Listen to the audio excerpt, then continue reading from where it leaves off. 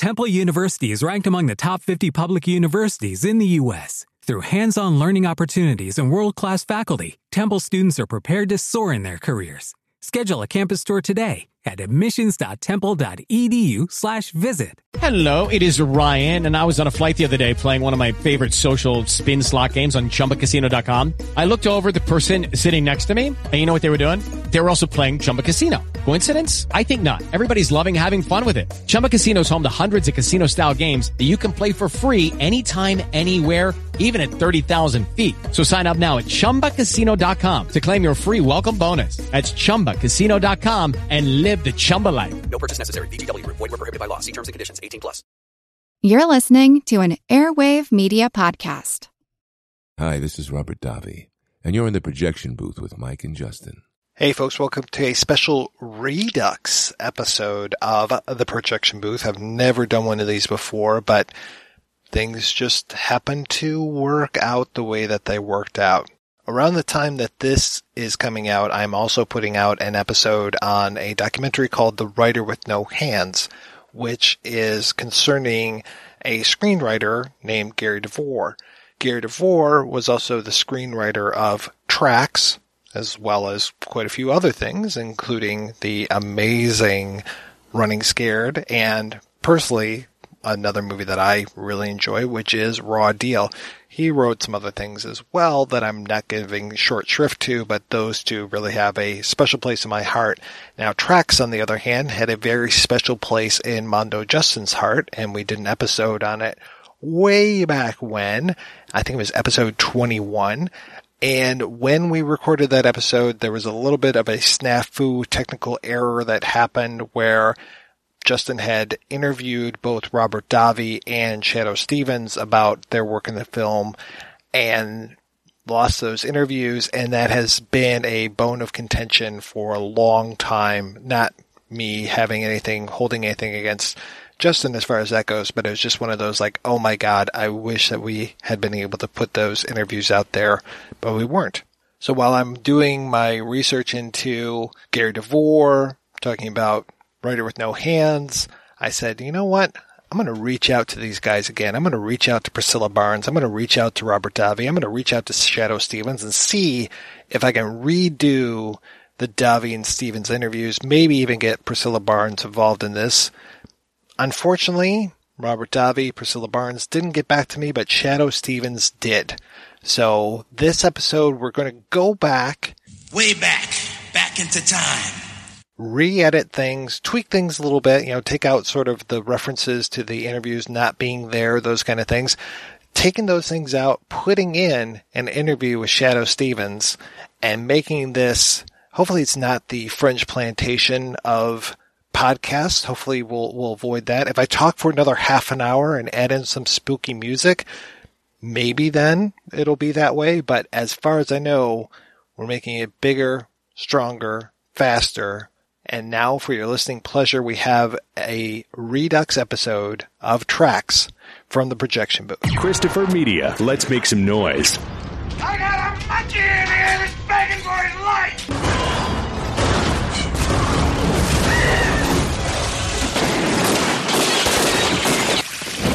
Your kind went out 100 years ago.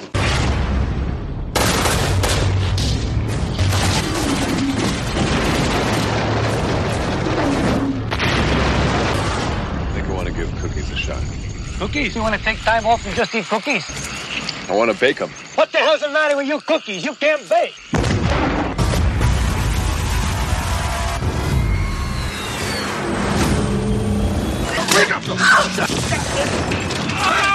Garbage you dump. Trash you kill.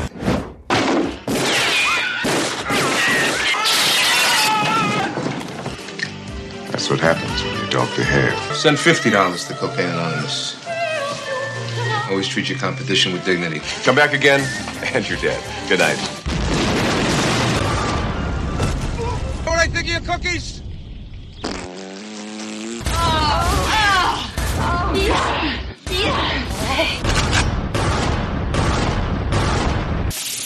Now, get it.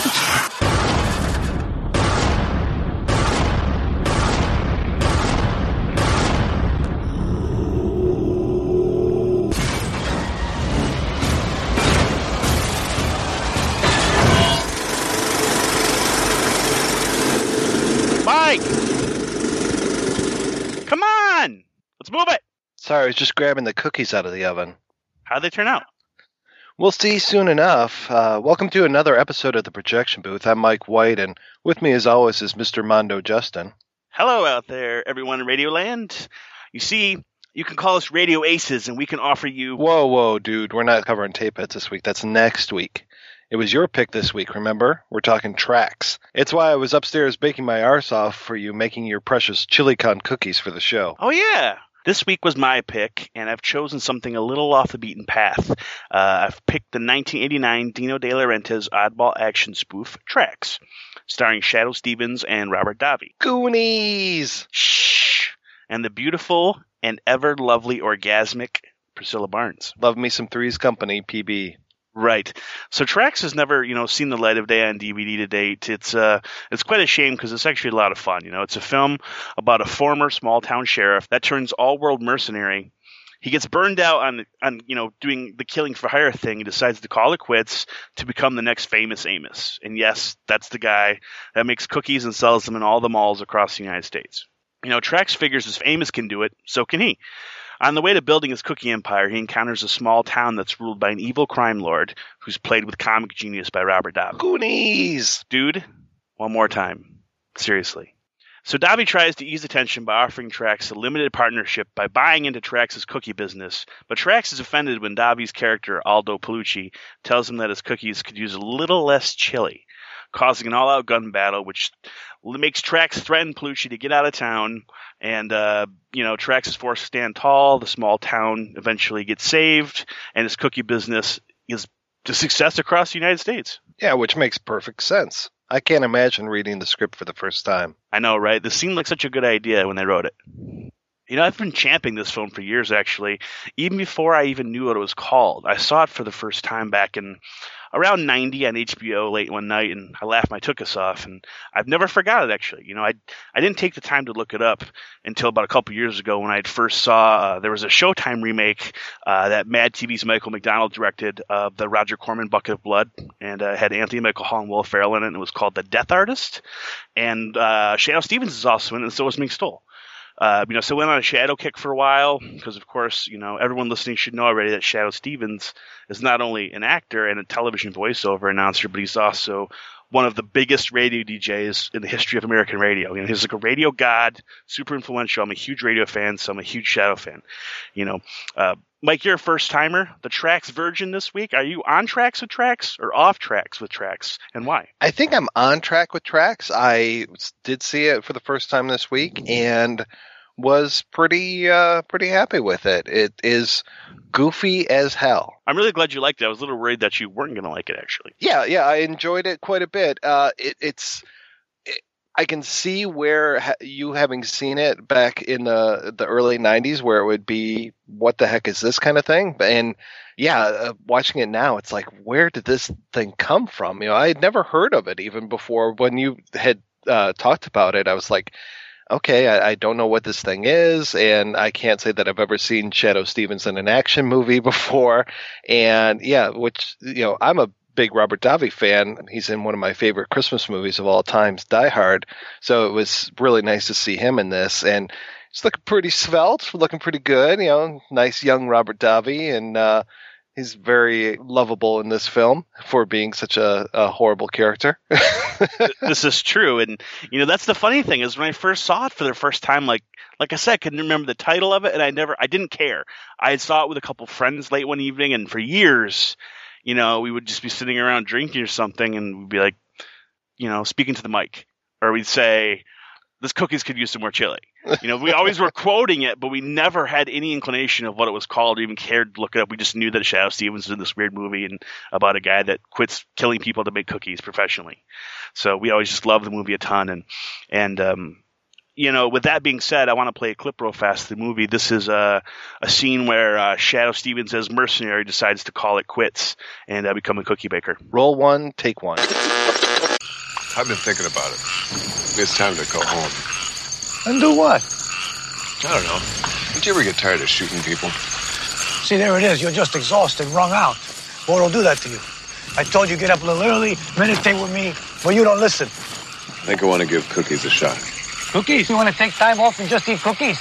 You'll get fat. I want to bake them. It's next big war. Cookies. Cookies? This guy is good. I can take him.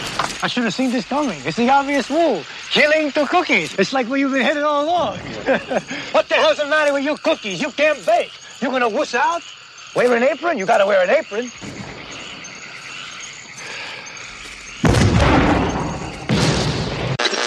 The concept for Traxx is really interesting, and I want to see if you thought ultimately, does the concept work? I mean, I know you said you liked the film, but it's quite an original concept. So, do you think it works? Do you think this film is for everyone? I don't know if it's for everyone. I think it's definitely for fans of parody films. It's not like a ZAZ parody where everything is a joke layered on top of each other, but it's definitely a parody of the action film. Traxx is pretty much the biggest badass around, and nothing phases him. And he could be portrayed as being kind of naive, because it's just like he'll walk into a room, there's 50 guys there that want him dead, and he'll kill them all kind of thing, or take care of them all however he wants. There's a level of absurdism to it that I just really found appealing. I think one of my favorite scenes of the whole film is the whole montage of all the different places that he's involved in, and just how completely unfazed he is. There's one part where he's walking along, just having a nice conversation. All these explosions are happening and everything, and he's just talking about how he wants to get out of the biz. He's just kind of tired of it. So I enjoy that. It's almost like a lighthearted version of Commando or something. Sure. And what I like about the character of Traxx too is he's naive, but he's also invincible. And when he does actually get shot, it really rocks his world, and he's sad about it. He's like really sad about it. He mentions it to a lot of people, including Priscilla Barnes in the amazing grocery store scene, where she's orgasmically turned on by the shot and climbs him. Let's smother ourselves in cookie batter. So yeah, I really like it. And actually, Shadoe, he's actually a pretty good actor. I've seen him in a few things, and he's got a lot of great qualities, and he gives a lot of good looks. And it's interesting because he had told me that when he was originally given the script, it was totally different. It was to be played seriously. So he literally thought he was making an action movie. And then when he got down, they shot the film at North Carolina at Dino. Hey guys, it is Ryan. I'm not sure if you know this about me, but I'm a bit of a fun fanatic when I can. I like to work, but I like fun too. It's a thing. And now the truth is out there. I can tell you about my favorite place to have fun. Chumba Casino. They have hundreds of social casino style games to choose from, with new games released each week. You can play for free anytime, anywhere. And each day brings a new chance to collect daily bonuses. So join me in the fun. Sign up now at ChumbaCasino.com. No purchase necessary. VGW Group. Void where prohibited by law. See terms and conditions. 18+. They're into the studio. And when he got down there, it had been rewritten. And, he was basically he read it and he was just like, huh? He's like, I don't get it. And he's like, please explain it to me. I'm a clever guy. I'm a funny guy. But please explain this to me. And they were like, oh, it's going to be great. It's going to be great. It's going to be great. Don't worry about it. It's going to be great. And, basically the director was a first-time director. The writer was an alcoholic, and he was drunk all the time on the set. He recounted to me that basically on the first day of shooting was over, he went back to his hotel room and he was keeping a ledger, a diary of sorts, writing his experiences making the movie. He wrote simply, I'm doomed. Oh, man. That's a horrible position to be. I asked him if there was any method preparation for his character, in the sense that, did he study baking? And he kind of gave that a laugh and said, the humor there in the facts is Traxx thinks that he's actually a baker. He thinks he can do it. He thinks Famous Amos can do it, so why can't I? And, that's alluded to in the point. He says the next war is the cookie war. I'm glad that Famous Amos, not to ruin anything for anybody, but I'm glad that he makes a little cameo appearance in there, too. That was really nice to see. Right. And there were a lot of ad-libs, too, the chili con cookies idea and the sushi cookies were Shadoe's idea, and also the puppy swirls was his idea as well. That wasn't in the script. Yeah, one thing about Shadoe, he's got kind of a goofy face, silly putty-ish, and it's just kind of fun to watch him act, just to see the kind of faces that he makes. And one thing I'll have to say is that I know I've gone and I did the research on this to see if he's lost all of his hair over the years. He hasn't, but man, his hairline is real far back in this movie, and the way that he wears his hair all feathered and stuff, and up the way that it is, I'm just like, not a good look. Well, you're right. And I remember as a younger kid watching Hollywood Squares in the 80s, and he was the voiceover announcer on the 80s Hollywood Squares, and they'd always cut to him, and, he always had that big poofy hair then. He was always like, hey, like he was Peggy Lipton it to the camera, and doing all kind of crazy hijinks. The whole reason why he had got this movie was because, he was doing LA radio in LA in the late 70s and in the early 80s, and he had done these really successful commercials in LA on television, and they got a ton of notice, and De Laurentiis actually signed him to a 3-picture deal, and so Traxx was the first picture in the deal. Just kind of took off for him from there. He's still really successful. He does the announcing for the Craig Ferguson show on CBS. So, he's still got a lot going for him, and plus he's got his new radio show, so things are going really good. You mentioned a little bit about the whole absurdity of the situation. I think, in Traxx, that's the most humorous part, is just how absurd it is, and then also the subtlety of the characters, because the characters all play it very straightforward. That's what I think is the funniest part about it, is they all are very serious, no matter how silly the situation is. That's totally fine and totally logical idea for him to quit being a world mercenary and make cookies. It's totally logical. And that's what humor is for me, is that aspect, and just how over the top and just how silly everything is. I love it. I love it to death.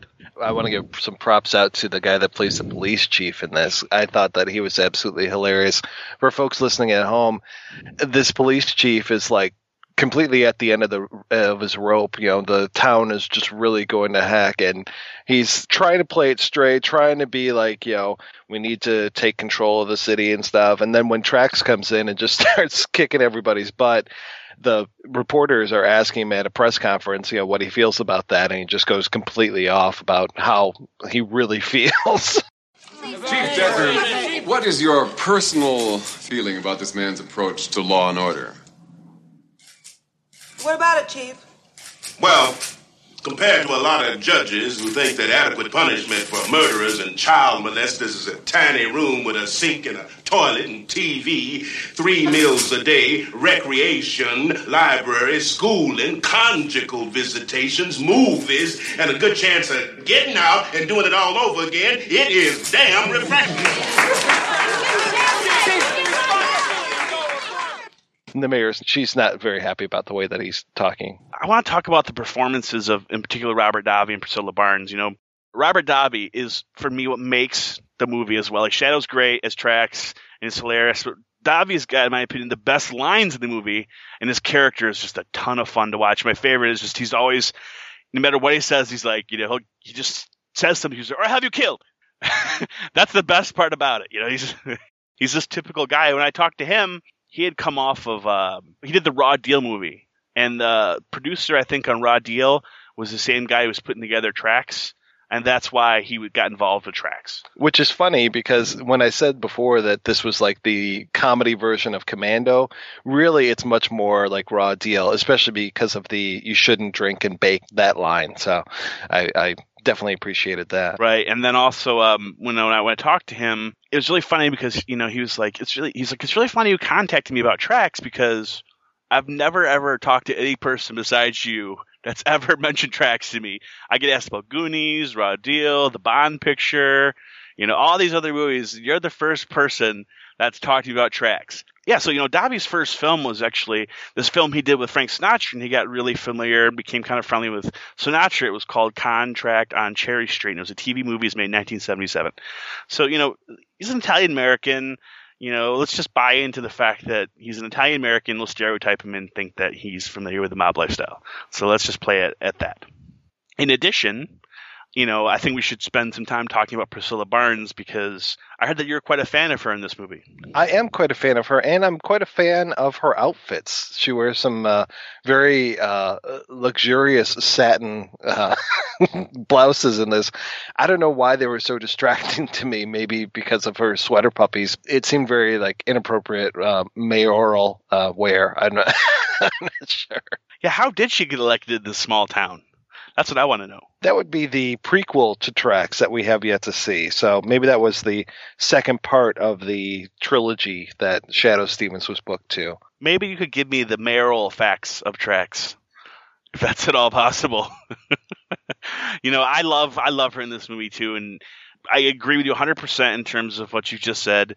I am a huge Priscilla Barnes fan as well, and there's that great scene, and I would love to read the script of Traxx just so I could see what these characters are like on the page versus what's on the final film, because I want to see how she's written in particular, because if in the film she's the mayor of the town, just like Mike said, and she's constantly in a state of she's on the edge of orgasm every minute of the film.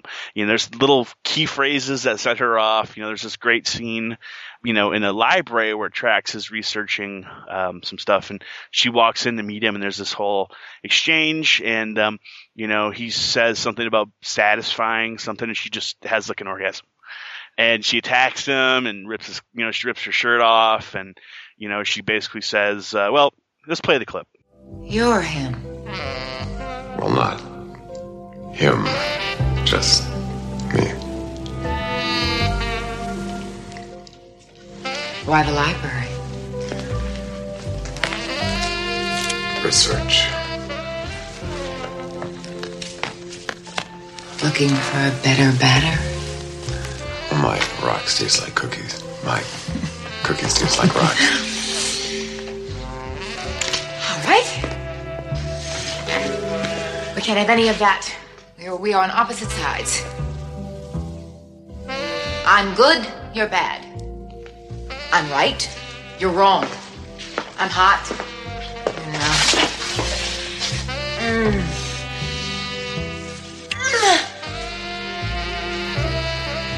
Well, I'm warmer than I was. So are you going to tell me why I'm here, or are you just wasting my time? Well, I'm going to finish the job off right. Oh, job.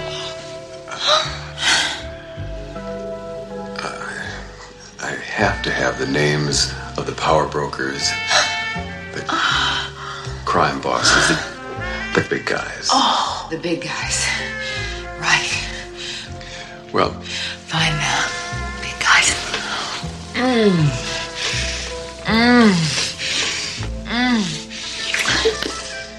So why didn't you just ask the chief?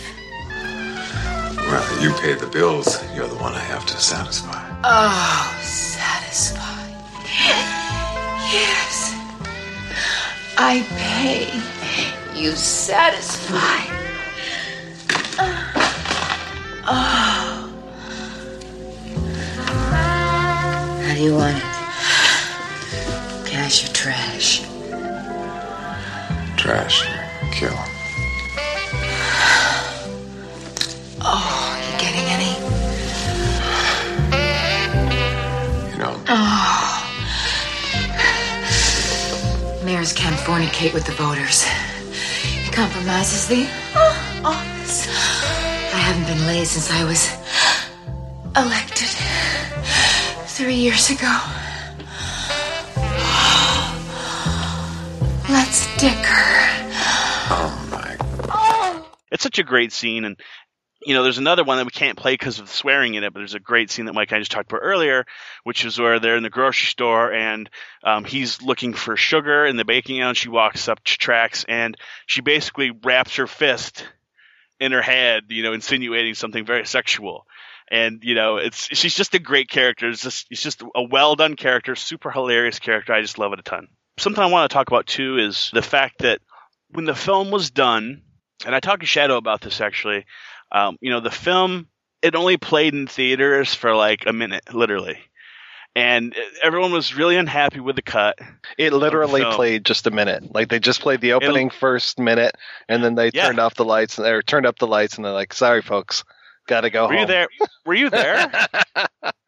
I was there. I was there at the premiere in North Carolina. Yeah, and so everyone's kind of upset with how the film turned out, and Shadoe actually tried to convince De Laurentiis to lend him the raw materials, because at the time he had his own production company, and he begged and pleaded with De Laurentiis to let him recut the movie, and Laurentiis refused. Well, this movie came out in 1988, and I know we'll get into this a little bit more when we talk about tape heads, but 88 was not a very good year for Dino De Laurentiis. This was right around the time that his whole world imploded and his company went out of business. Every movie that was involved with De Laurentiis got thrown into basically bankruptcy court and got, held. So I think Traxx escaped that. I think it came out before the whole bankruptcy thing, but Dino probably had some other things on his mind at the time and didn't really give a rip about Traxx. What? No, you're right. It's funny because they did kind of save the film. They actually... Hello, it is Ryan, and I was on a flight the other day playing one of my favorite social spin slot games on chumbacasino.com. I looked over at the person sitting next to me, and you know what they were doing? They were also playing Chumba Casino. Coincidence? I think not. Everybody's loving having fun with it. Chumba Casino is home to hundreds of casino-style games that you can play for free anytime, anywhere, even at 30,000 feet. So sign up now at chumbacasino.com to claim your free welcome bonus. That's chumbacasino.com and live the Chumba life. No purchase necessary. VGW. Void where prohibited by law. See terms and conditions. 18+. It is Ryan here, and I have a question for you. What do you do when you win? Like, are you a fist pumper, a woohooer, a hand clapper, a high fiver? I kind of like the high five, but if you want to hone in on those winning moves, check out Chumba Casino. At chumbacasino.com, choose from hundreds of social casino style games for your chance to redeem serious cash prizes. There are new game releases weekly, plus free daily bonuses. So don't wait. Start having the most fun ever at chumbacasino.com. No purchase necessary. VGW. Void where prohibited by law. See terms and conditions. 18+. They licensed it to HBO. Put it on cable. That's where I saw it, of course. And HBO Home Video was who originally actually released the film on VHS. So, thanks to that smart decision, everyone can see Traxx now. Which is another example of it's such a anomaly. This movie is such an oddity and it could only exist to me in the VHS era. Because how many VHSs out there, were released that people haven't seen yet? Even there's still probably hidden gems out there that no one's seen, and Traxx is definitely one of those. So I wanted to see, Mike, if you, do you have a couple oddities from the VHS era that you think no one knows about and we should discuss? Well, this kind of goes along with our discussion last week of Crime Wave. When that came out, I asked the big Crime Wave on VHS, and that's the only way that folks can see it. But yeah, there are, I'm trying to think of some other films that I've seen just on VHS that aren't available currently on DVD, or like Citizens Band, I won't say is a oddity. It's a really great film by Jonathan Demme, and I don't understand why that one isn't out on DVD, but that one's currently only on VHS, though it is available on Netflix streaming. There's one called The Baron that I really like a lot. It's I hesitate to say it's a blaxploitation film because there are blaxploitation elements to it. There's a lot of violence, and there's some torture scenes and like some drug dealing and all this kind of stuff. And that's, like the B story, and the A story is a filmmaker trying to get his film made, and he will stop at nothing to get his movie made, which is pretty unique to the blaxploitation canon. And then, I know you only asked for a couple, but I'll give you a third one. One of my favorite films that still isn't out on DVD, and even talking to the filmmaker, John Daniels, he's like, I don't know why anybody would want to see this on DVD. So I don't know if it'll ever get released on DVD, but that's his film, Getting Over, where he plays record executive Mike Barnett in charge of Impossible Funky Records, a great black label that is being put down by the white parent company. And of course, everything gets resolved with a battle of the bands. And I kind of, I always enjoy battle of the bands movies, even though these are all disco bands. So there's no instrument playing going on. It's just a lot of singing. So it sounds like it's the black exploitation version of Arga Music War. Yeah, pretty much. Yeah, I have a couple that are, really oddball ones that I'm a huge fan of that never have seen the light of day anywhere. One is this film called Fatal Skies, and the director of the film is actually escaping me right now, but Glenn Coburn actually has something to do with the film, and he was the director of Bloodsuckers from Outer Space. And but Fatal Skies is this really hilarious movie. It takes itself super seriously, and it's got Timothy Leary as an evil chemical dumper who's hell-bent on stopping these rascally kids from exposing his operation in the middle of the desert. They discover his whole thing because they're really big into skydiving. And in the beginning of the film, they go up in this plane, they skydive, and they land in the middle of this wasteland filled with all these toxic chemical barrels, and they find out Leary's behind it, and Leary is so good in it. Like, he's always swearing, he's pushing people around, he's punching people, and yeah, I mean, you've heard Timothy Leary talk before, right. So it's like no matter what he says, unless he's talking about some third eye metaphysics, it's unbelievable. Right. So when he's saying to these kids, like, you darn kids, you stay away from my operation, I'm going to kill you. It's like you cannot help but laugh. Right. It's so funny. And then the other film that I really like that a lot of people haven't seen or even heard of, that's not on DVD, is this film called Shack out on 101 from 1955. And it's got Lee Marvin in it and Keenan Wynn. And Keenan Wynn was, he's a huge character actor throughout the 50s and the 60s. He was in Jerry Lewis's Cinderfella. And Lee Marvin is he plays this character named Slob. And he's a short order cook in this diner on the coast in California. And it's this whole story about military secrets he buys military secrets from this installation, sells them. And there's all these other little subplots going on. It's really good, actually. It's kind of noirish. And then that film was the inspiration for this film that came out in 1995 that I really like, called Payback, with Joan Severance, which is really unrelated to Shack 101 on the story level, but as the location and some of the other themes going on, it's related. But yeah, I want to cover Payback later in this year. Yeah, and Check Out on 101 is terrific. They showed that on TCM Underground. I think it was either last year or the year before. Oh, really? Yeah, and that was the first time I got to see it. I remember they carried that on VHS over at Thomas Video, but I never rented it. But yeah, it was really nice to see, and good quality print of it and everything out on TCM Underground.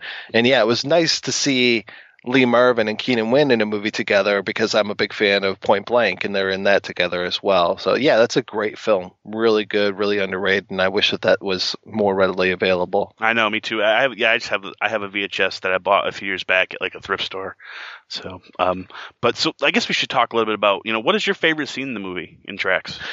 I should probably say something with Shadoe Stevens, because he is such an integral part to the film. But I really do like that police chief. I really just think that he's kind of where it's at in this movie. He kind of reminds me of Reginald Val Johnson in the first Die Hard, and I probably was thinking Die Hard while I was watching this because Robert Davi was in it. But yeah, I think him, and I think just his explosion at the press conference is my favorite part. When you think of Reginald Johnson, you're sure not thinking of Family Matters? I am definitely not thinking of Family Matters. That's such a great scene. My favorite scene, actually, one of the funniest scenes in the film. And also, when I talked to Robert Davi about this scene, he had told me that when he was actually at the first screening of the movie with an audience, and he said that he had never heard laughter in the audience as prominent as he had when the scene was on the screen. And he actually thinks, and he's more than willing to argue the fact that he thinks this is the longest fart in cinema history. Oh, yeah. I wonder if there's a fart counter out there. Maybe some sort of website out there that keeps track of that kind of stuff. This is a scene that comes near the end of the film. It's basically Traxx has threatened crime lord Aldo Palucci to get out of town or he's dead.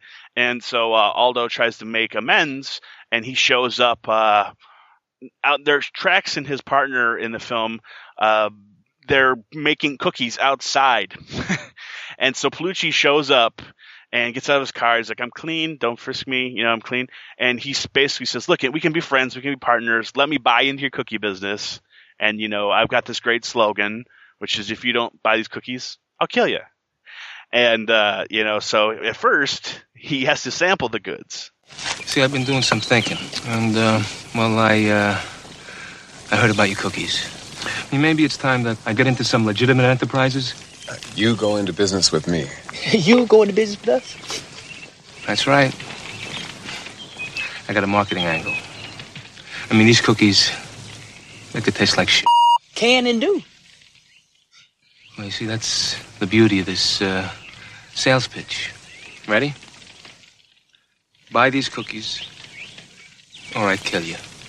You're unbelievable. When people finally buy and eat my cookies, it'll be because they are truly tasty, not because someone is threatening their life. Try one? Thank you.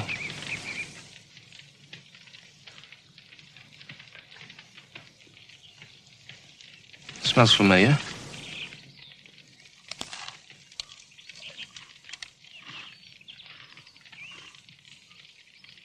What's in this?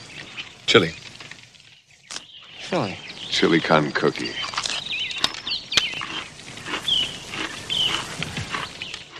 Very good. Maybe a little too much chili, but I think you're onto something. Palucci, you were supposed to be out of town by today. I just gave you a 1-hour extension. We can't work this out? I'd be running along.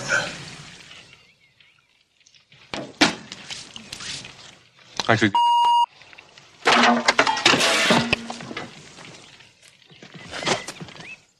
You know, I think if I threatened to kill people, if they didn't eat your cookies, they still wouldn't eat them.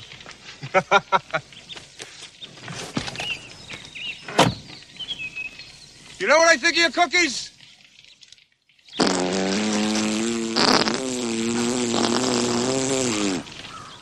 That's what I think of your cookies. Let's move up and win.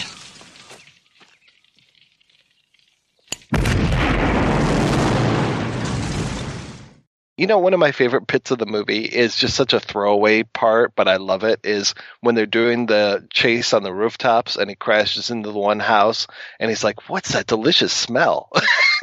And they're cooking like tuna turnovers or something that's really awful kind of cookies. And he's just like, this is my market. You know, I can't wait. I wish that those folks would show up again at some point during the movie. I really love that scene too, because his interest in cookies is so wrong. He's attracted to tuna cookies, sushi cookies, chili con cookies, puppy swirls that are in the shape that when they come out of the oven they look like dog drops.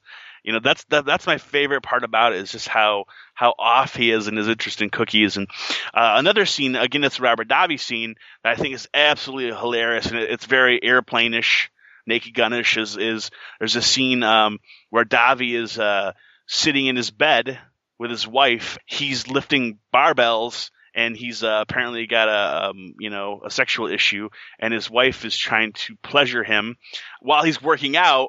Eventually, Traxx comes busting into his house on a motorcycle. Traxx says, up, and Palucci. The camera cuts to this shot of Robert Davi in bed, and you can see his blanket over his nether regions get very large, and it literally almost goes to the top of his face. You can't even see his face. And there's a great scene there after Traxx leaves. His wife, because his wife's basically like, if he's leaving town, I'm not leaving town, and he's like killer. And then so finally, they have this argument. Traxx leaves, and then he just really pulls back the blanket slightly, and he's tired of her nagging him, so he goes speaking to the mic, and he looks down. That's my favorite. That's one of my favorite scenes in the movie. All right, we are going to take a break and play an interview with Shadoe Stevens, Traxx himself. You were kind of born into the business, wasn't your dad and uncle? Weren't they involved in the radio? My father did play-by-play of basketball games for a short period of time. He was a basketball hero in North Dakota, known to this day as the hooker. My dad could do hook shots from anywhere in the court. And as I was growing up, as a matter of fact, he would get kicked out of fairs where he would go and win the big bears, like the 3-foot, 4-foot tall teddy bears, by making the, shots into the small hoops. He would just do it and do it. He was amazing. And so he did play-by-play. And my uncle owned radio stations. And my uncle heard that I was making recordings on my dad's tape recorder, real funny little recordings. And I was hypnotized by it. I thought it was amazing. So as a gift, he sent me a wireless transmitter that you have to assemble. You have to solder it together. And so I was good at following directions and built this little thing. And then after it was built, it was magic. I could broadcast from the bedroom into the living room. So I went to the local TV store and I went to the repair shop and I said, how do I soup this up? How do I make it bigger, faster, wider? And so he showed me, we're going to do this. And he said, what you really got to do is you have to put up an antenna, a big antenna.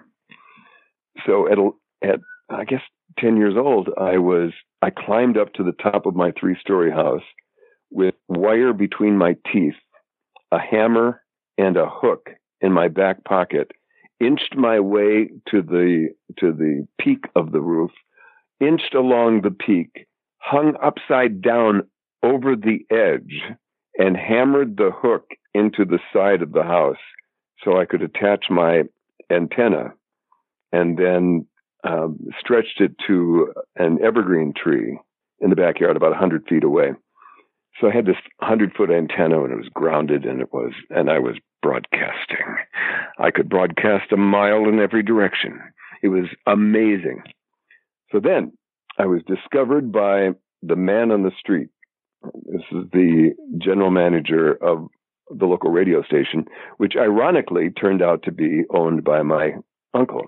And the man on the street said, oh, what do you like? What are you interested in? I went, well, I like art, I paint monster T-shirts and I like radio. I have this radio station. Oh, he was fascinated. He went, well, you should come down to the station and talk to us. So I did. And it was a short time later, they did a promotion.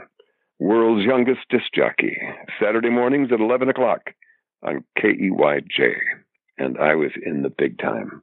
And I have a picture. They put my picture in the paper. It was adorable. Sitting there next to the microphone in a stack of 45s. And I would have to go lay out the show and the things I was going to be talking about. And I did that for a couple of years, and then ended up working part-time and weekends and vacation through high school until I got to be a junior. And then I wanted to make more money, so I started to do manual labor, really hardcore stuff. I worked on a street crew and put in asphalt, and I worked on a railroad section crew and lived in a boxcar in Zap and Gackle, North Dakota. A boxcar in summer in North Dakota. It's not like the maid comes in to clean up after the salt of the earth, stinking, drinking, smoking, farting workers that were my cohorts who were also living in the boxcar. I was up at 5 a.m. and finished at 8 or 9 at night. And I came to the meaning of life, which was, if I went back and did something I loved, if I never slept again for the rest of my life, it would never be work. This is work. I don't want to do this. So I went back. I had made enough money to buy a new car. It was great. Went to the University of North Dakota and got on a radio station. It was terrible. I could play you tapes. You'd laugh. When you're there at 10 years old, of course, you sound exactly the same way that you sound right now, correct? Exactly. It was an enigma. Great big voice from a little tiny. No. Everybody in my family has bigger voices, and 2 of my brothers were in radio. One still is. And my uncle, of course, ended up owning a bunch of radio stations. He died early. He died in his 50s. And left his empire to his sons, who all parlayed that into giant, big organizations, stations all over the Midwest, all did really well. And then their sons ended up doing the same thing. So the empire, the radio empire, is kind of in the blood. When did you become Shadoe Stevens? I went from the University of North Dakota after 3 years majoring in art to the University of Arizona. I got a job at KIKX, and I worked full-time and went to school full-time, and I was in plays and, in the theater. And I changed my major to drama and journalism. And that lasted for 2 years, and then I got a job in Boston. On my way to Boston, I stopped in Alamogordo, New Mexico. And in Alamogordo, this is all true. I mean, it sounds like a movie, but it's hilarious. At a phone booth across the street, across the highway, was a gigantic, on the flats of New Mexico, was a sign that said "Atomic Testing Range, do not enter."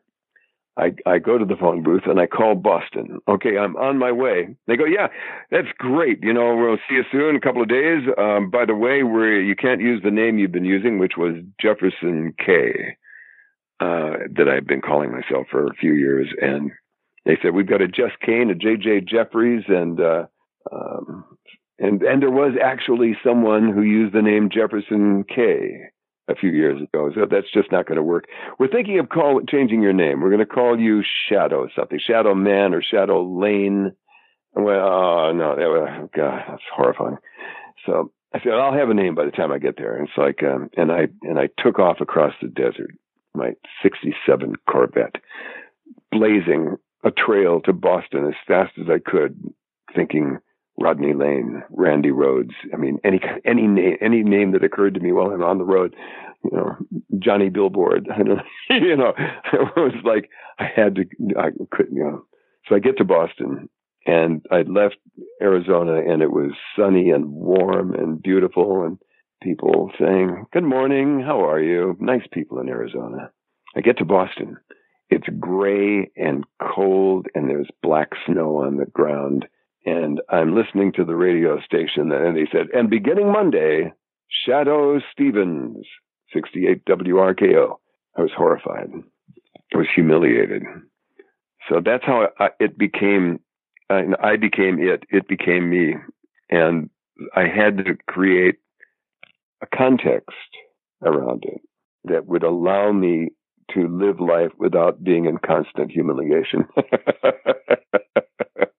So I created the backstory, and people would say, your name's not really Shadoe, is it? Shadoe Stevens? Well, it's Native American.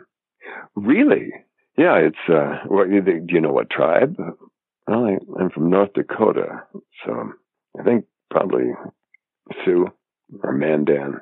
Not sure. But do you know what it means? Yeah, it means he who walks with the light. No kidding. Wow. And so then they stopped asking me questions, and it was like, yeah, inside I have a little glimmer of hope. I go, well, that's fun. And I say it to this day. It was given to me by God. The name actually came from the god of radio at that time, a guy named Bill Drake. Bill Drake was the #1 radio person in the country. He created KHJ Los Angeles, like overwhelmingly the #1 station on the West Coast. KFRC in San Francisco was another Drake station. Boston was Drake. They had one. They were all the major cities. And he created this format called Boss Radio or Now Radio. And it was a brilliant creation. And he gave me the name. So when I say, they say, is your name Shadoe? I say, it's God's baffling sense of humor. Really? Yeah, it's given to me by God. No kidding. And then it's Native American. And then, So I've got a lot of things I can fall back on.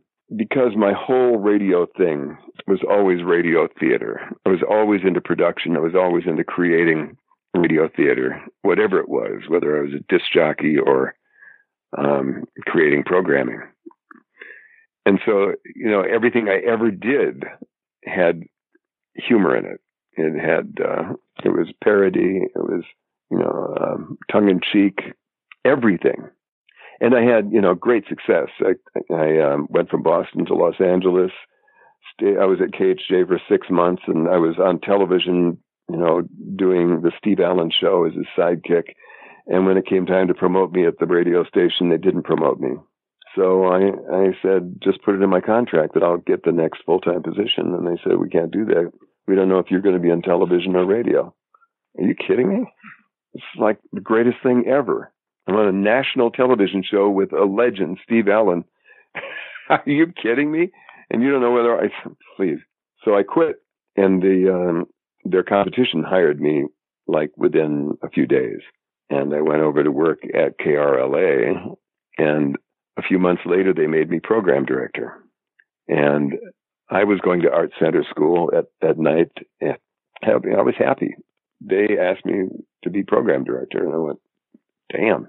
So I created this radio station that was phenomenal, and it beat KHJ, and it was wildly successful. And the success there, I could go on with the details of these things, forever, because they all have shocking twists and tragic endings. They after I made them #1, they started making demands on me to do this and do that and do this and that, and I knew that it would ruin what I built, and I'd be blamed. So I quit. I said, look, I'll just stay on as a disc jockey. You get somebody else to do what you want to do. And so they did. They hired this new guy, and he came in, and I went back to Art Center School, and then one day he called me and said, I got to let you go. And I laughed. I thought that was a joke. He said, no, I'm serious. You're always walking around here smiling, and I know you're cynical about what I'm doing. I said, are you out of your mind? I'm the only one that's happy around here. I'm at art school. I'm happy without the responsibilities that you have. And I talked to him for 2 hours, and he still had to stick with it. So then I went to get my severance check, and the accountant looked down his nose at me, and he said, I hope you go out and spend this money in 2 weeks, and then you don't know where your next penny's coming from. Maybe then you'll come to the meaning of life. I said, what's the meaning of life, Don?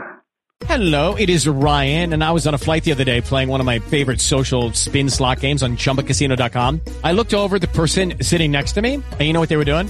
They were also playing Chumba Casino. Coincidence? I think not. Everybody's loving having fun with it. Chumba Casino is home to hundreds of casino-style games that you can play for free anytime, anywhere, even at 30,000 feet. So sign up now at chumbacasino.com to claim your free welcome bonus. That's chumbacasino.com and live the Chumba life. No purchase necessary. VGW. Void where prohibited by law. See terms and conditions. 18+. With Lucky Land Slots, you can get lucky just about anywhere. Dearly beloved, we are gathered here today to... Has anyone seen the bride and groom? Sorry, we're here. We were getting lucky in the limo and we lost track of time. No, Lucky Land Casino, with cash prizes that add up quicker than a guest registry. In that case, I pronounce you lucky. Play for free at LuckyLandSlots.com. Daily bonuses are waiting. No purchase necessary. Void where prohibited by law. 18+. Terms and conditions apply. See website for details. Because management is God. He said, oh, God, I feel sorry for you. It's true, he raised his voice, and he thumped his finger on the desk. They put the food in your mouth, thump. The roof over your head, thump. Management is God, thump. So I want to wish you the best of luck, Don. Goodbye. And I left and didn't know what I was going to do. And 2 weeks later, they hired me back for more money. But I was apprehensive about everything that they were doing then, so I couldn't trust these guys. So then I was approached by the guy, Gary DeVore, who was building a new radio station to be called K-Rock. It was a little AM station at the time, and it was terrible. But he had this big dream, and he wanted me to come over there and be program director when they got the FM station and build something really unique and exciting. And he offered me a Porsche, so I took it. And I went over there, and it was terrible, and it was awful studios, and there was a hostile overthrow of the company, and I was fired, and Gary took control and fired everybody who was part of the coup. He made me program director and said, make it work. And I had to build a staff. And then he got the FM station, and I built, created the studio and designed the format and did the promos and created the identity, the whole music thing of it. And it was extraordinary. Now each of these stories goes on forever, so I don't know how much time you want to spend. K-Rock ended with a drama too, so. Let me jump over to the movie career, and I'm curious how you got involved with Kentucky Fried Movie. Oh, well, that came after I didn't entirely quit. I did quit radio. And then Gary came back and said, we got the station back on the air. I had quit, and the whole staff quit. And the station went off the air for a year and a half or 2 years. And he got it back on, and he wanted me to come back. And I said, no, you'll never pay me. But I'll tell you what, I will, I'll do my best, because since you won't pay anybody, I won't have any control of anything. But I'll do my best. And I'll do my own shows on the weekend, and I'll sell my own time and keep all the money. He said, fine. So I did that through the 70s. And during that time, I had built my production company and was doing lots of commercials. And I was approached by these guys through my partner at the time, Robbie Davis, and his friend, Bob Weiss. Bob Weiss was the producer of this movie, this new movie. And the creators of it, the writers, were the Zucker brothers and Jim Abrams. And they wanted me to do the voiceovers during the movie. I thought it'd be funny. Should premature ejaculation occur, the Joy of Sex album comes equipped with Big Jim Slade. Big Jim, former tight end for the Kansas City Chiefs, is outfitted with various whips, chains, and a sexual appetite that will knock your socks off. Big Jim has satisfied women throughout the world, and the capital of Nebraska is Lincoln. And it was great. And we had so much fun. They said, well, we want you to do the advertising campaign, do all the commercials, radio and television. And so I did. And they won awards, a Big Apple Award in New York. And it was really fun. It was so much fun that they came back to me afterward and they said, you know, what we'd like to, you know, we don't know, we're going to work on something new. We don't know what, but we really like writing with you and we'd like to do it together, the three of us and you. We get together a couple times a week and see what we come up with. And in my depth of wisdom, I turned them down thinking, well, they've been together since college and I'll be, you know, the third wheel or the fourth wheel, as it were. And so I said, well, yeah, I got my own projects, but thank you. So a year later, they came back to me and they hired me to be the voice of a promo reel to go to Paramount Pictures for their new movie Airplane, and went on to wild success. And I stayed in my studio. They paid me $300. But I mean, another great experience, another weird thing that happened. And, you know, a lot of things like that happened. Back when I was at KRLA, I was signed to be the host, on camera television host of the first network music show. It was going to be, an hour show on NBC. I had a contract signed on a Thursday to do the pilot on a Friday. And everybody was behind it. They were all really excited. So I took that signed contract and went to the manager of KRLA and they said, great news. I'm going to be the host of a national network television series about music and we can promote the station on it. And he looked at me and said, I think you better decide who puts the butter on your bread. What? You got to decide whether you're going to be in television or radio. But they work together. One promotes the other. It's fantastic. Yeah, well, you better think about it. So I got scared and I turned it down on a Thursday night. And they scrambled because they were shooting the pilot on Friday, and they got Wolfman Jack. And then he went on to be the host for the next 10 years. Oh, Lord. Just when he thought he was winning the game, fate took a turn down a blind alley. Rocky Waters. That's my art series. You can see that on Shadoe Art, SHADOE art.com. I do this artwork, and one of the things I did is a series called The Transdimensional Symbolism of Rocky Waters. And in the first piece, their big canvases and multimedia art, it says Rocky Waters is a metaphor for difficult times, and our hero is depicted as a 1930s field goal kicker, kicking a field goal with his arms out, Christ-like. And he's in every one of the 12 paintings or multimedia pieces. And the first one says, just when he thought he was winning the game, fate took a turn down a blind alley, and suddenly he was forced to confront fear, doubt, and change. And then each piece is a different perspective, a different look at, you know, doubt, fear, despair, being overwhelmed, you know, ultimately succumbing to, you know, the violence of despair, and then resurrection. And so you can see that if you want. That's kind of interesting. It was at that production studio that I my next big opportunity was to do a television campaign for there were 14 little stores in Southern California called the Federated Group.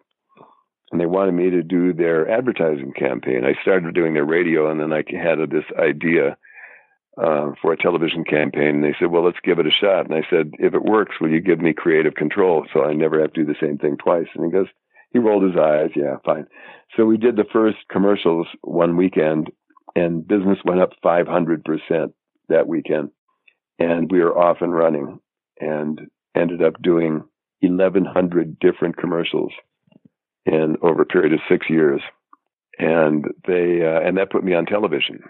So then I was a face, and I was acting, and I was doing all these different characters, and it was me and a team of 6 guys. It was like Monty Python. And every week we would turn out 6 or 8 commercials in a week. It was crazy. And it was the most fun I ever had in my life. We never had a fight. Everybody could count on everybody. All these guys went on to have, pretty successful careers after working for me. One became the head of production at HBO for 20 years, and other guys went to work at CNN and NBC, and another became a director, another became the editor-in-chief of major magazines. It's really, really fabulous time. Really great fun. But that's how I got onto, on screen, on television, to have a chance to do all these other things, like, for example, Traxx, which is, I guess the heartbeat of what we're here to talk about. How did they approach you and say, we want you to be in this? And what was the circumstances around that? Well, it was the peak of the success of Federated. Literally, it was a cult. If we would open up a new Federated store, people would stand in line a block long, up to 2 hours, to come in and meet Fred, my character. It was a phenomenon. And it happened all over. We'd fly to Sacramento. We went to Phoenix. Everywhere we went, we opened up another, and they became great big stores. They were like Best Buy stores. They were huge. It grew from 14 little stores in Southern California to 78 superstores in 5 states in 4 years. And so we were like, you couldn't get away from it. And because no commercial ever ran longer than 10 days, and there were always 5 or 6 different commercials, there was like new info, new product, new ideas, new funny things, over and over and over again, week after week, month after month. The creator, the writer, producer of Traxx is a guy named Gary DeVore, who had been a successful writer of a couple of action movies, and he worked for Dino De Laurentiis, and he had this idea, this insane idea for Traxx. He'd written a script that was a parody of action movies that was just outrageous, that did really unspeakable things in horrifying ways, but all in the name of fun. Traxx was a mercenary who was fearless and ran all over the globe, saving the day. But he really wanted to get out of the action game and bake cookies. He wanted to be the next Famous Amos. So I read this script, and it was hilarious. And I thought, well, this is phenomenal. And they believed at that time that this would be the next Crocodile Dundee. It would be the big independent film success of the year. And they had a pretty significant budget, I think $10 or $15 million. And De Laurentiis owned the studio. So we would go to North Carolina and shoot this thing. And so Gary hired me. I took it really seriously. I studied acting with the best people I could find. Nina Foch is a Hollywood legend, and she had studied at Stanislavski, and she worked with me privately for months and was phenomenal, amazing.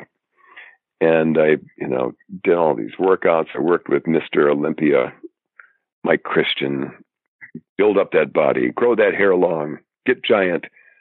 We went off to North Carolina. So the first day out on the set, I walk onto the set and it looks amazing, this small town. It was beautifully lit, and the cinematographer from Italy. And I walk out on the set and I think, this is amazing. And then I see in the middle of the town square, this is the end. This is this is what they proposed to end the movie with. This is the final scene, which was the 3 villains had been captured by Traxx and are put in electric chairs in the middle of town square.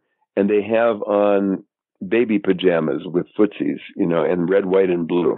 It was so over the top and so stupid, I was horrified. And I went to Gary and I said, I got a really good sense of humor. explain this to me. Why is this funny? And he went, oh, God, people are going to love this. Are you kidding? Oh, my God. It's hilarious. We're going to love this. No, trust me. And I wrote in my journal that night, we're doomed. And they were going out and drinking every night and rewriting the script and making it kookier and wackier. And it became unfocused. And it was, and I would show up every day and go, I got to make this the best I can. And I don't know what'll come of it. And, and weeks went by, and in the middle of the night shoots, incredibly cold and difficult, and we get this whole thing done, and it goes back to De Laurentiis to be edited, and De Laurentiis declares bankruptcy. Just when he thought he was winning the game, fate took a turn down a blind alley. So he declares bankruptcy, and now Gary is in there editing. He's editing and going, as fast as he can. He's like, I'm going to make this work. And they hated the edit, and they do another edit, and they hated that, and they did another one, and they hated. Then they took it away from him, and they gave it to some other people who were editing it, and that didn't work. And finally, the company went under, and they sold the assets to HBO, and they edited it together and slapped on the world's worst soundtrack. And just put it out on HBO. It was never released. Gary went on a drinking spree, driving around the country for a year in his car, just drinking every day. Just freaked him out, overwhelmed him. He was crushed, and he ended up dying a couple of years later in his car. They found him just under an underpass somewhere, like by Santa Barbara or something. He was an alcoholic that was untreated and just ended up doing him in. And nobody ever really knew what he died of or what. They just found his body. But Traxx went on, and I had seen this cut, and I was hoping for the best, and I was horrified. I hated it. I hated the way it was edited. Hated the way it was put together. And I owned my own studio, my Shadoe Vision studio at the time. We were still doing the commercials. I said to Dino, just give me the footage. I'll do it for free. Just give us a shot at editing this together and making a good film out of it. And he wouldn't do it. So I was crushed, disappointed, embarrassed, and never wanted to see it again, and didn't for years. And then my nephew grew up watching it and thinking it was the funniest movie he'd ever seen. And he watched it 100 times. And other people I would hear from, it became this cult classic of maybe it's so bad it's good, or because the ideas are so insane that people just loved it. Years later, just a few years ago, the guys at Hollywood Theater up in Portland, Oregon, do a thing called B-Movie Bingo. It's genius. They put on shows like on a Saturday night, B-movie action movies. And they play bingo during the movie, and they wanted to do one with Traxx and have me there. So I go there, and my wife and I, and this is the first time I'd seen it in years. And during the film, they hand out bingo cards, and they have all of the cliche things that happen in all B movies. Hero gets thrown out of a third-story window. Hero gets, reprimanded by his boss. Everything that you can think of. And as they happen in the movie, they call it out, and then people look down at their bingo cards and then cross off, hero gets thrown out of a third-story window. Okay. Hero gets reprimanded by boss. And then somebody will shout out, bingo! They stop the film. People run down the aisle and go to the front desk to the guys and go, I'm thrown out of a third-story window. And it's like, oh, yeah, that's a bingo. And they give them a prize, and then they start the movie again. It was hilarious.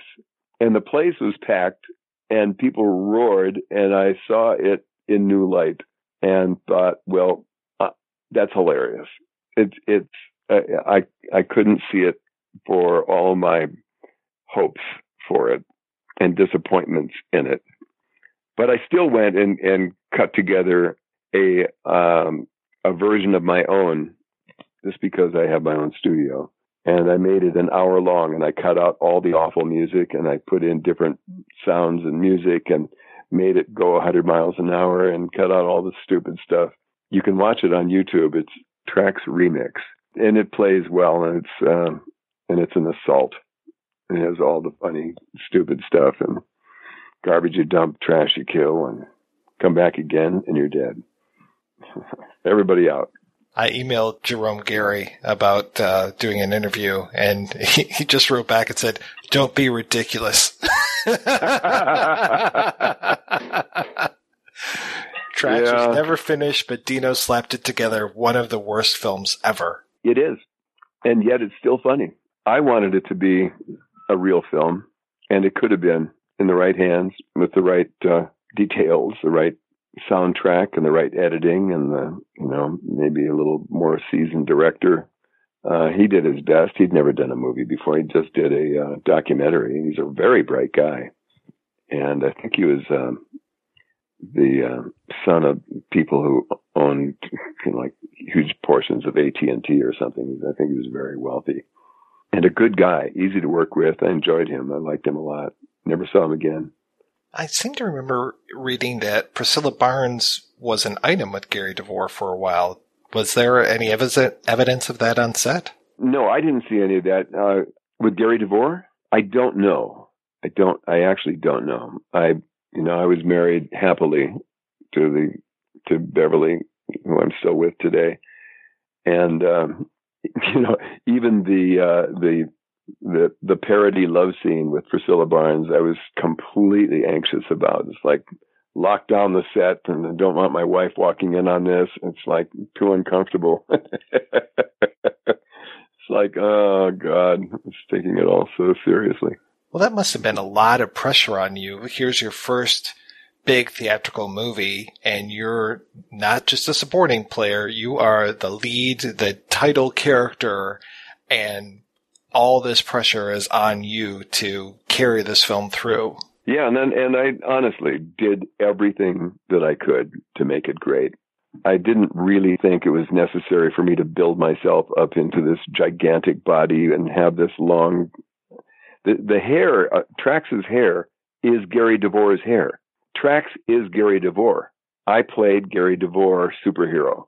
That's what it was. He wanted me to look like that because my hair at that time during Federated, it was the best that I'd ever been. I'd come out of being a drug addict and had lost 50 pounds and took up martial arts, and I was in really great shape. And my hair was short and clean cut, and all of a sudden he wanted me to be this mullet guy that with these giant muscles, and I did it all. They hired the trainers, and I trained day and night. I trained every day at Goals, and at night I was doing I think it was Kung Fu at the time, and running, and just I did everything, and then taking classes every day with Nina Foch and trying to learn what I needed to do to make this thing work so I wouldn't be embarrassed, and hardly slept. And it is what it is. It turned out to be what it was, but it was a disappointing experience. But now when I look back, it was in many ways a really great experience. What was the atmosphere like on set? It was fun. It was terrific people. I became good friends with a bunch of them, and I even went to Italy. The cinematographer lived in Rome, and when we went to Rome, he picked us up and gave us the tours of the city. If you only have a 401k, you're not getting the most for retirement. Wait, what? Add a Robinhood IRA on top, then they'll boost it by 3%. You can do that? And if you transfer in any retirement account, you get 3% on top of that. Is there a limit to the match? No limit. Robinhood Gold gets you the biggest contribution match of any IRA on the market. Sign up for Robinhood Gold at Robinhood.com/boost by April 30th. Subscription fees apply. Investing involves risk. 3% match requires gold for 1 year from first match. Must keep IRA for 5 years. Match on transfers subject to additional terms and conditions. Robinhood Financial LLC, member SIPC. We had a great time. Really, really nice people. But then, of course, in the aftermath, everybody was let down because everybody's expectation was that this could be huge. Everybody. The expectation was this would be Crocodile Dundee for 1987 or whatever it was. And so everybody was crushed by what happened. and their lack of ability to be able to make it work, even knowing that there were great moments and really fun ideas in the film, if it could just be put together right. And then, of course, because of the bankruptcy and everything, it was taken out of everybody's hands, and it became what it is. That soundtrack is called qualifyingly, "Oh, that 80s soundtrack." No, 80s had great music. That soundtrack sucked. It was stupid, obnoxious, brash, annoying, and took away from, everything in the film was treated seriously. All of the acting was, this really stupid stuff happening by people who don't know that this is a comedy. But the music commented on it. It's just awful. It's a terrible, terrible soundtrack. Yeah, I noticed you really cut around that as much as you possibly could in your remix. Oh, absolutely. I just hated it. Hated it so much. It's just embarrassing. Your YouTube channel is just a wealth of fantastic stuff. It is so nice to be able to see Shadoe Vision and Laugh Now, Think Later, in their entirety out there. It's wonderful. No, thank you. It's that thing about if you are, if life hands you a lemon, what do you do with it? And I have had to change and adapt over and over and over again against my will. And it's made me smarter and more accomplished and better at doing things. And I can now create almost anything I can think of with my own tools in my own studio and try new things without having to count on anybody else. But that's only because I was forced against my will to do things, to learn things, and become accomplished at things that I had no intention of doing. I had to learn how to do commercials, and I figured it out: how to write them, how to produce them, how to act. Well, I didn't become a great actor, but the stuff I did isn't embarrassing, and some of it's pretty funny. In production and in art and in doing music, doing jingles, doing radio station things. There's a whole bunch of things that I was forced to learn when I after Traxx, I didn't have a chance to do anything for a couple of years. And then Fred Silverman, the legend, Fred Silverman, probably the greatest single programmer in television history, made number one, ABC number one, NBC number one, and CBS number one at different times. And he is the guy who produced Max Monroe Loose Cannon. He brought me in and said, "What would you like to do?" I said, "I'd like to do like a Miami Vice with a sense of humor, somewhere between Miami Vice and Lethal Weapon." And he liked that idea. And his partner is Dean Hargrove, who created some of the most successful television series in history. And that was the team: Fred Silverman, Dean Hargrove, me. Great ideas. So we do Loose Cannon, and it's signed to CBS. And it's going to be on. It's an hour series, and great ideas and great locations. Everything about it was great. And while we're in the middle of production, Fred Silverman had a heart attack and was out. He wasn't there to negotiate with CBS. He wasn't there to help promote it. He wasn't there to help get it placed in the right time slot. We were on our own, and they hardly promoted it, and it didn't take off. And they put it on Friday night, which is a death place. And again, it was like, here's something that has great potential. And it was never realized. It ended with 7 episodes and like 1 2-hour and 6 others. And there are great moments on YouTube, on my YouTube channel, of scenes from Loose Cannon, and they're terrific. They're really funny, very clever. And you can see that if it had been given a shot like they gave to Lethal Weapon when they put it on recently, it could have gone on for a long time and been quite successful, but that isn't what fate had in store. But then, so when you're the lead of a failed network television series, people don't bend over backwards looking to give you jobs.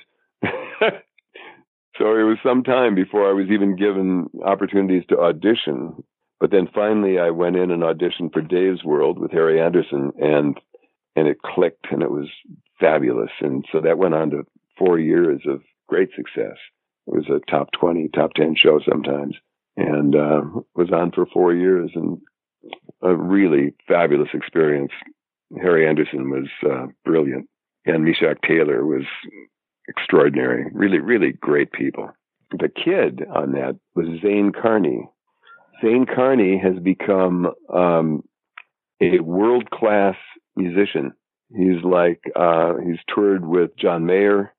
He's extraordinary, and you can check out his stuff. He does stuff online. Zane Carney. His brother Reeve Carney is equally, if not more. I mean, they're so talented that you just go, my God, why aren't these guys superstars? Reeve is like Freddie Mercury meets John Lennon.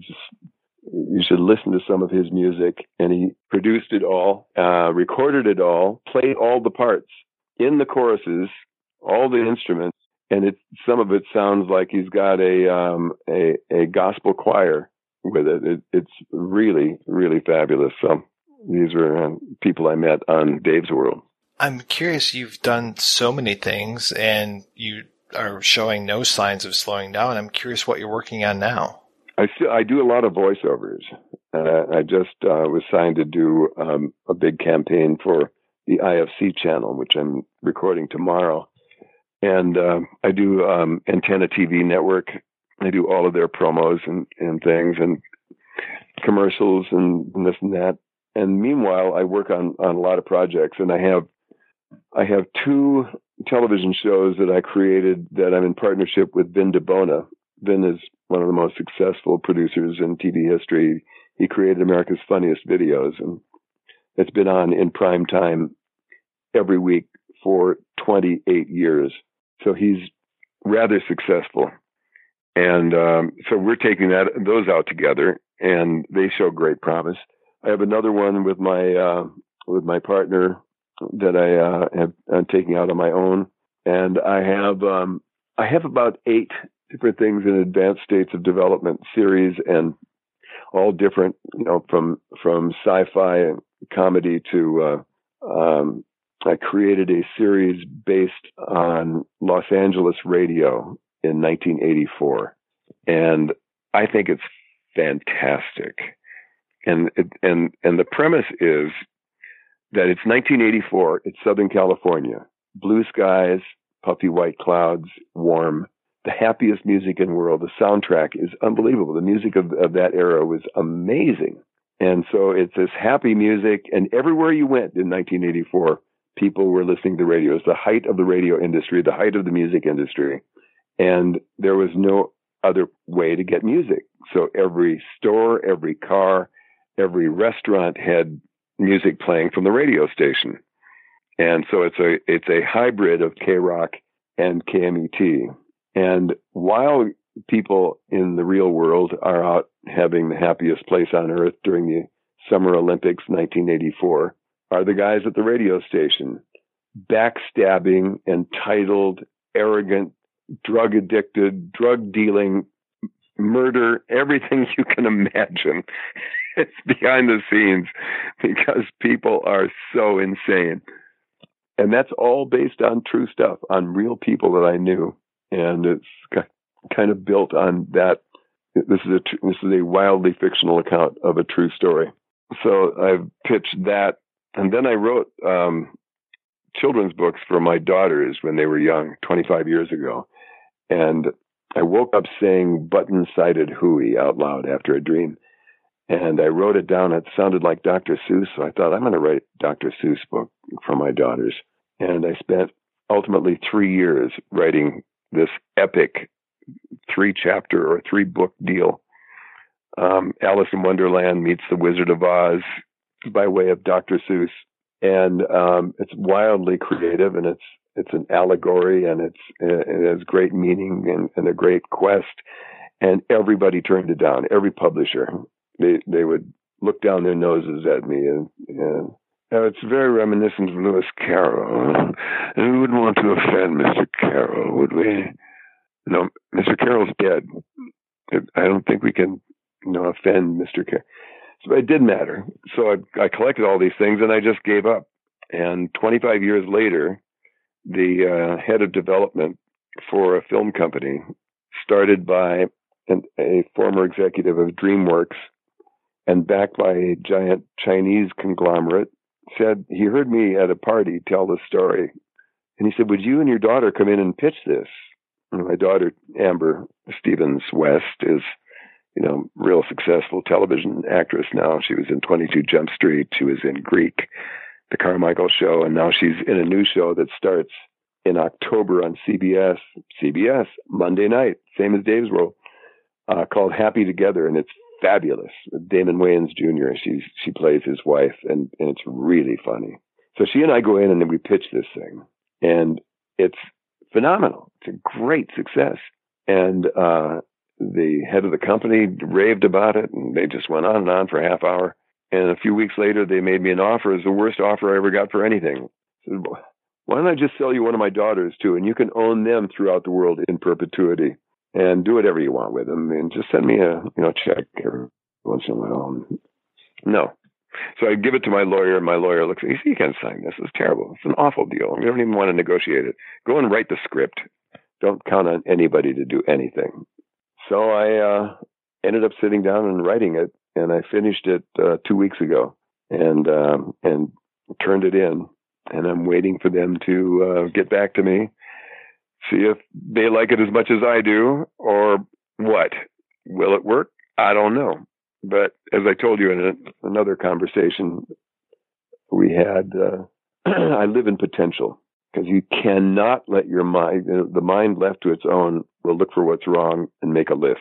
And then it'll tell a narrative, and the narrative gets darker and darker, as if, being depressed or dismayed is going to get you what you want. There's like no upside to being in despair. So I'm fighting it with every breath. And that means the spirit controls the mind, and I stay busy. And when I'm working on something, there's a shot at a future for it, that maybe this could be something great. And I throw myself into it and I work on it. And then I do the best I can, and I try to do something with it. And then while I'm trying to do something with that, another idea comes to me. I want to do this. So I work on that. And when I'm not working on that, I'll do some art. And when I'm not doing the art, I go to a movie. That's my life. I work, I go to movies, I do yoga, I meditate, and I spend time with my family. And I have no right to complain. Life is good. Mr. Stevens, thank you so much for your time today. It's my pleasure. It's great talking to you. Thanks for reaching out to me. How are you doing? Nice to see you in a minute. Sorry. So nice to meet you. It's funny, I actually was just text messaging with a friend because I'm missing class right now. You are? And my film class. And it's so funny because they're watching American Beauty today and they're analyzing it. American Beauty? Mm-hmm. What's funny about that? You were in that. No, I wasn't. American Beauty? Nope. What's the one with the rose petals? I'm not in that. That's not you? No. Really? No. Really? I swear to God. Am I just very confused? I think you are. The Beverly Hills, land of Hollywood dreams. Here at his hillside home, the author of Elephant Parts, executive producer of Repo Man, and inventor of MTV. Ex-monkey Michael Nesmith ponders the depths of his latest film, Tapeheads. That's it. Every filmmaker hopes to make a great and lasting film. A film of such scope and depth that it changes our lives somehow. That lifts us up and gives us hope. Maybe do something about the smog. A film that could drive a car and speak German and run errands and, pick up the cleaning, things like that. A film that you could watch after a really big meal and still not blow chow. Well, I think I've made a film like that with Tapeheads.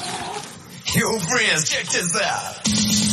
Rock goes the name, and they call me the king. Grandmaster of the chicken. chicken and the waffle thing. I sit now, read my lips, and friends, don't miss a word. Cause the Grandmaster's gonna give you the bird.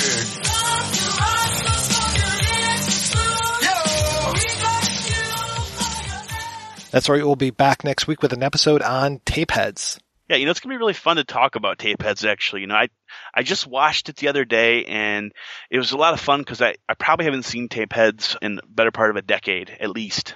Yeah, and it's another 88 De Laurentiis film, so there'll be plenty more to talk about. So, Justin, final thoughts on Traxx?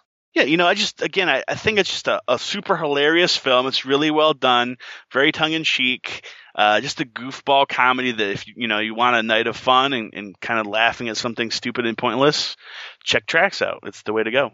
And then also, just like last week's show on Crime Wave, I think it's another film that really needs to be on DVD, and it's kind of a tragedy that it's not. And they put out worse things on DVD, so why not Traxx? They put out a Criterion of Armageddon. They should put out these films on DVD. Listen, I'm proud owner of the Criterion Armageddon. So am I. So I'm just saying, the only unfortunate thing is that now I have two versions of Armageddon, the original and the Criterion. So if I can have two versions of that, two versions of Con Air, two versions of Fifth Element, I should be able to have one version of Traxx and one version of Crime Wave. So I got to ask, is it time to have a cookie?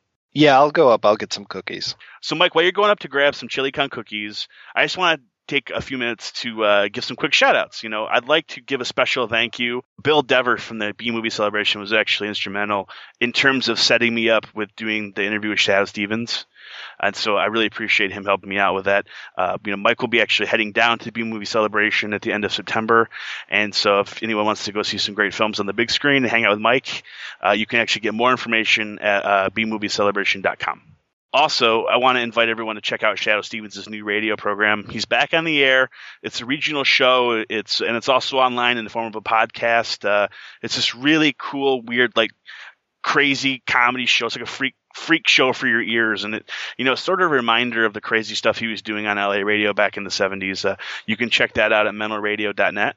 And then also, since I'm shamelessly plugging stuff now, Robert Davi's got a new CD coming out. He'll be issuing the CD. It's called Davi Does Sinatra, I think, and he may be even doing a tour across the U.S. You can listen to samples. They're really great. He does a really nice job. His voice is really beautiful. He's a trained opera singer. And so, he also covers one of my favorite Sinatra songs, which is In the Wee Small Hours of the Morning. And you can check that out at DaviSingsSinatra.com. Well, we have a link on our site. I want to make an announcement.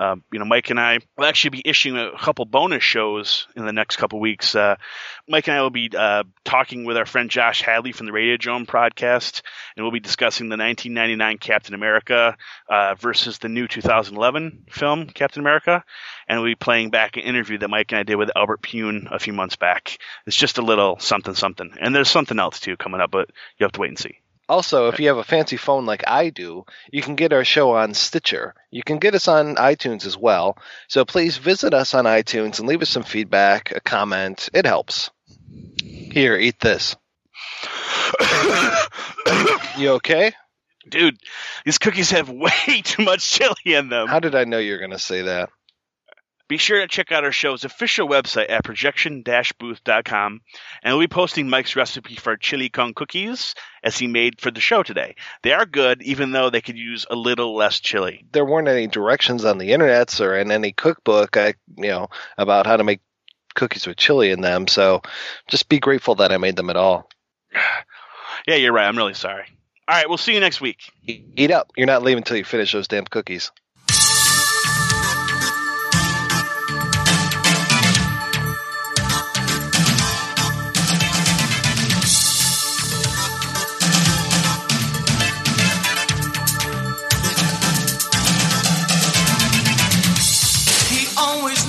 Trouble is, if he's around, he'll make it his, and you'd be smart to let him by, or he may cut you down to size.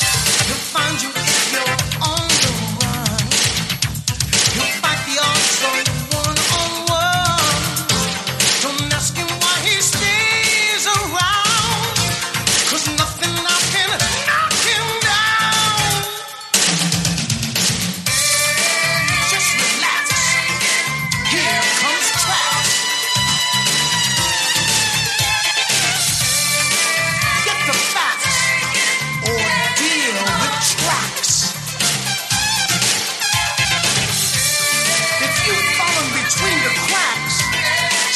Traxx.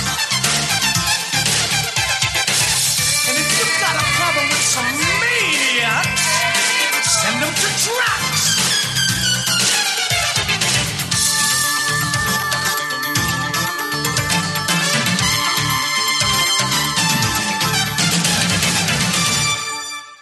Thank you for listening. I hope you've enjoyed this special Redux version of the Projection Booth's episode of Traxx. You know, this is Quentin Tarantino's favorite episode of the Projection Booth.